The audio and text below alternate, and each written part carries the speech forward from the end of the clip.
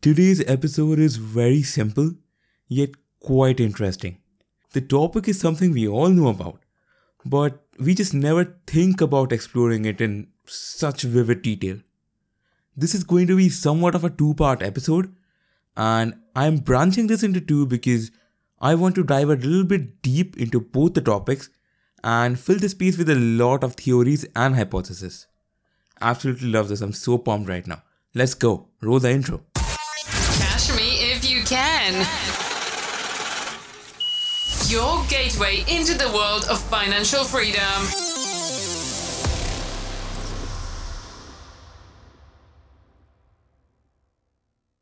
So, a government needs money to fund its services, to push economic growth to some extent, and they're used for things like public safety or infrastructure or national defense, or to pay for services markets might not pay on their own. We'll explore all of that in the later part of this episode. So, who funds the government? Of course, the noble, hard-working citizens of the country. We all pay taxes, be it income taxes or taxes on goods and services. It's a frenzy out there. Luxury taxes, sin taxes, fat taxes, sugar taxes, carbon taxes, gasoline taxes, and whatever they could potentially tax, they did. But what do governments do if they fail to meet their monetary demand via tax collection? An extremely simplified answer would be that they take on debt which they later repay. And this debt can be through a variety of instances, be it bonds or short-term borrowings. We will discuss that part in next week's episode. Today's episode is all about taxes. No, not explaining income tax or something.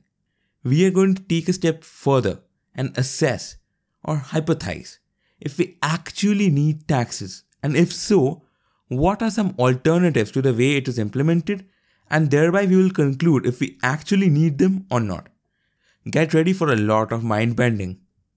See, it is safe to say that taxes are an unpleasant reality for all of us, a burden if I may. We try to minimize it and forget about it, but taxes are one of the most fundamental building blocks of any economy. Taxes can effectively make or break society. And that fact about it, it's not even new. Income taxes are somewhat new, but taxes have been here for a long time. The first record of organized taxation comes from Egypt, around 3000 BC. They even had tax collectors and tax shelters. Ancient Mesopotamians also paid taxes in the form of labor or livestock. Even taxation and tax collection show up over and over in the Bible, and tax collectors were considered sinners, right up with prostitutes. You can basically see that taxes are kind of a subscription we pay to live in a civilized society. But we do not pay that out of our civic sense or nationalistic pride. We simply do that because we do not want to be in prison. Just for basics, also know that taxes can be classified as a way of wealth distribution, to distribute wealth. And just for the sake of that, generally, there are three types of taxes: regressive taxes, progressive taxes, and flat taxes. Regressive taxes are basically taxes that are equally paid by anyone and everyone across the board in the same amount. These are mostly levied on essential items and thus are considered to be somewhat more of a toll on low income earners because it takes a larger chunk of their total wealth than a person who is richer than them. Progressive taxes are the opposite of it. They charge a higher tax percentage on the high income earners and find a way to redistribute it back to the other end of the spectrum. That is necessarily not the case, but that is somewhat of the case most of the times. The third type of taxes are flat taxes. These are essentially taxes that are paid at an equal percentage by anyone, not in the actual amount, but as the percentage. Like if you spend $30,000, a 10% flat tax would mean you'd pay $3,000 in tax. And if you spend $3,000, the 10% flat tax would mean you would pay $300 in tax. This sounds fairer compared to the other two, but this method also has its fair share of problems which apply to the greater economy. We will not get into that today. So basically, we pay the government to fund certain aspects of society and to bolster economic growth via taxes, we get the basics. Now we come to the important question. Do we actually need taxes? Well, maybe not. They serve a very vital role in functioning societies, yes. But what if there were alternatives? We will talk about those, although with full clarification that this is kind of a juicy research paper of sorts, nothing that I personally endorse. That being said, certain political ideologies or economic schools of thought advocate for lower taxes and lower government spending, while some advocate for the opposite. We'll get to that at the very end of this episode, with an example. But in either of those cases, taxes would still exist. What if we took taxes entirely out of the equation? Does any such nation exist? Well, yes, but with a few catches. The UAE, for example, has no income tax. Or let's say Monaco or Singapore. They do not have income taxes, mind you, but they do have taxes. Tax implemented on goods or services. In the case of Monaco, most of the government revenues still come from taxes, but being mostly paid by tourists who buy goods and services in the country. In the case of Singapore, they do have income taxes, but those are extremely low. What Singapore does is levy taxes specific to things that require government expenditure. Cars, for example. There is no road tax in Singapore, but the government needs to fund the construction of roads, highways, and other infrastructure, right? How do they do it?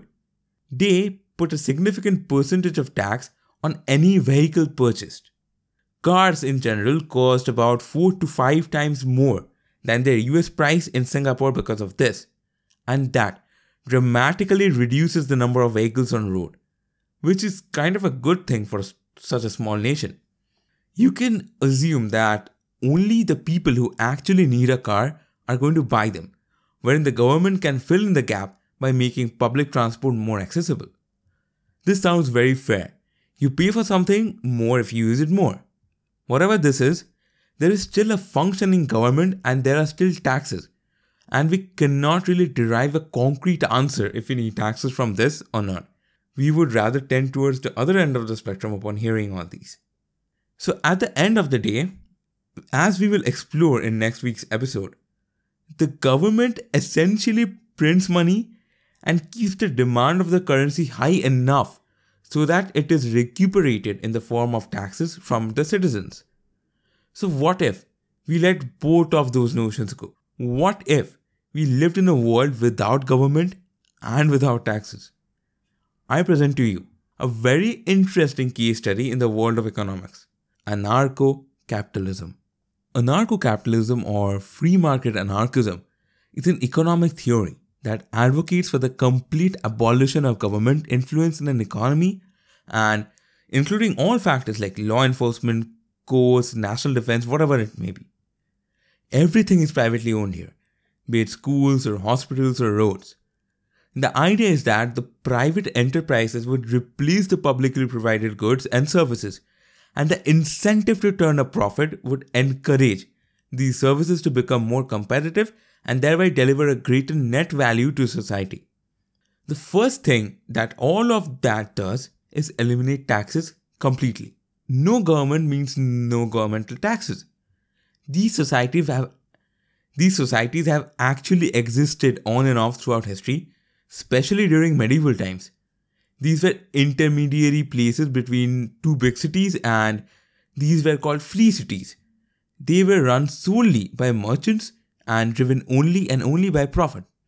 People would pay for whatever they actually purchased. That does sound kind of good, you can't deny it. But there are a lot of other derivatives at play. Firstly, we would go over some advantages of such a society, which surprisingly are a few, considering how bizarre this whole idea is. So, first off, there would be no central planning in such a society.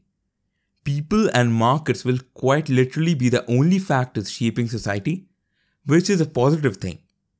Secondly, as I said, no individual would have to pay for anything they do not own. They exclusively pay for whatever goods and services they require, and they could be confident that they are getting it at the best possible price because of the imminent competition pertaining in such a society. That being said, another advantage of such a society would be safety. It should be considerably safer than present societies, since an anarcho-capitalist society will get rid of the dependence individuals have upon the ever-present state to provide shelter, protection, success in every turn. Individuals would understand how they are the catalyst that creates positive outcomes rather than a dependence on the state-created circumstances, for example. It would also create a network of individuals who will voluntarily take care of one another rather than to be forced or coerced via taxes or regulations. That goodwill and opportunity to voluntarily serve others is another pro. All that sounds really dreamy and good, but now we come to the actual drawbacks of such a society. Firstly, let's start with a very cold, hard truth. A free market economy rewards people based on their contribution to society.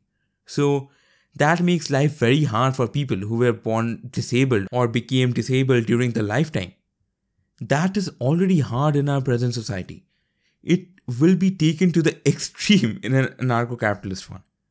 Since everything is driven by the inherent motive to turn a profit, disabled individuals would suffer the most. Someone who is born with or develops a disability will technically not be able to acquire enough to pay for their shelter and food and would just die? As rough as that sounds, that is a major flaw of such a society. But according to its flag holders, they have a solution, and that being insurance. Insurance is essentially social security, and it would be one of the building blocks of a free market anarchist society. This is mostly beneficial for the people who would rather develop a disability later on in their life rather than being born with one. Let's say if the person gets in an accident and loses the ability to walk. In that case, the insurance company is to provide monthly remunerations to the person, considering that they paid for the insurance during the time they actually worked. See, this whole insurance thing is kind of a half-hearted solution, but it is still effective nonetheless. The second major problem in such a society would be the judicial system. Not having a centralized nature, the judicial system is going to be a problem in the making. There must be a system of law, but only one that is decentralized with no offices of power, which is much harder to design and implement. Another drawback of such a society would be its nature to need constant maintenance.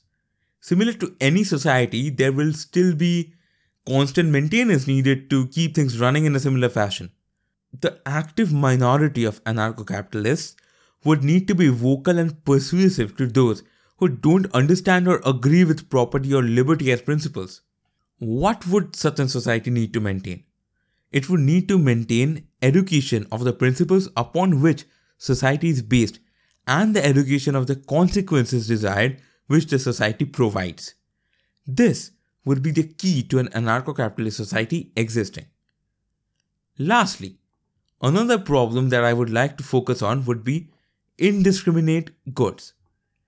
Take street lights for example. This is a very interesting topic. Street lights provides us with light wherever we are on the road. It's just there. It is fairly important to us. We just do not appreciate it enough. It would be really hard to provide street lamps in a purely profit-driven society. You really just cannot stop a person from using a street light because they did not pay for it. And since there is no profit motive, no one would build or repair existing ones either. This kind of a society, thus, has to go without goods that provide a tangible benefit. If we were to scale this very same issue, it would be with, let's say, national defense and emergency services, which we do rely upon a lot. The police force, for example. Also, another drawback would be pollution. There would be just no stopping a corporation from dumping harmful waste into the water, thus polluting an entire town. For example, the regulation of which set upon by governments is often overlooked. See, all the above stated problems in such a society can be avoided But that would be at the cost of setting up a subscription fee for individuals who would have to pay for their services. And thus, brings me back to the basics again. Isn't that just another form of tax? As much as you hate taxes, it should be really clear to you at this point that we need them. And we need a properly functioning government too. It all boils down to the fact that most goods and services are best delivered by a corporation in order to turn a profit. It is also essential to understand that some goods and services are best delivered by the government, which is simply looking to retain power. And that is a good thing for us. The debate therein lies at the point where one should draw the line between business and government. But one thing is for sure, that line exists nowhere in the two extremes. While we are concluding that, I just want to brush up on this topic in a concluding note that being where in the first part of the episode I said I would talk more about the government spending in more taxes or less government spending and fewer taxes part. Yeah. Here is kind of my opinion on it. As much as I hate to say it, both of them are important, but it very much depends on the circumstance. I will elucidate on this with an example. So, the Trump administration proposed and implemented tax cuts in the year 2018. Tax cuts in its core sense boost the economy if you listen to my last episode, and you already know how it affects the inequality or the trickle-down situation. I'll not get into that in detail, but if you want to, you can just listen to my last episode.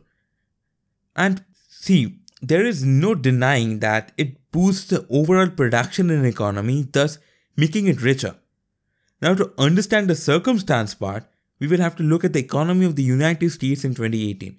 It was growing at a pretty steady pace, which was later fueled by abrupt growth in 2019.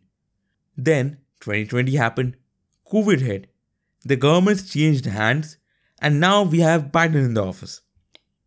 What he is effectively doing is reversing whatever cuts Trump offered and taking it one step further by increasing the taxes to fund other government projects.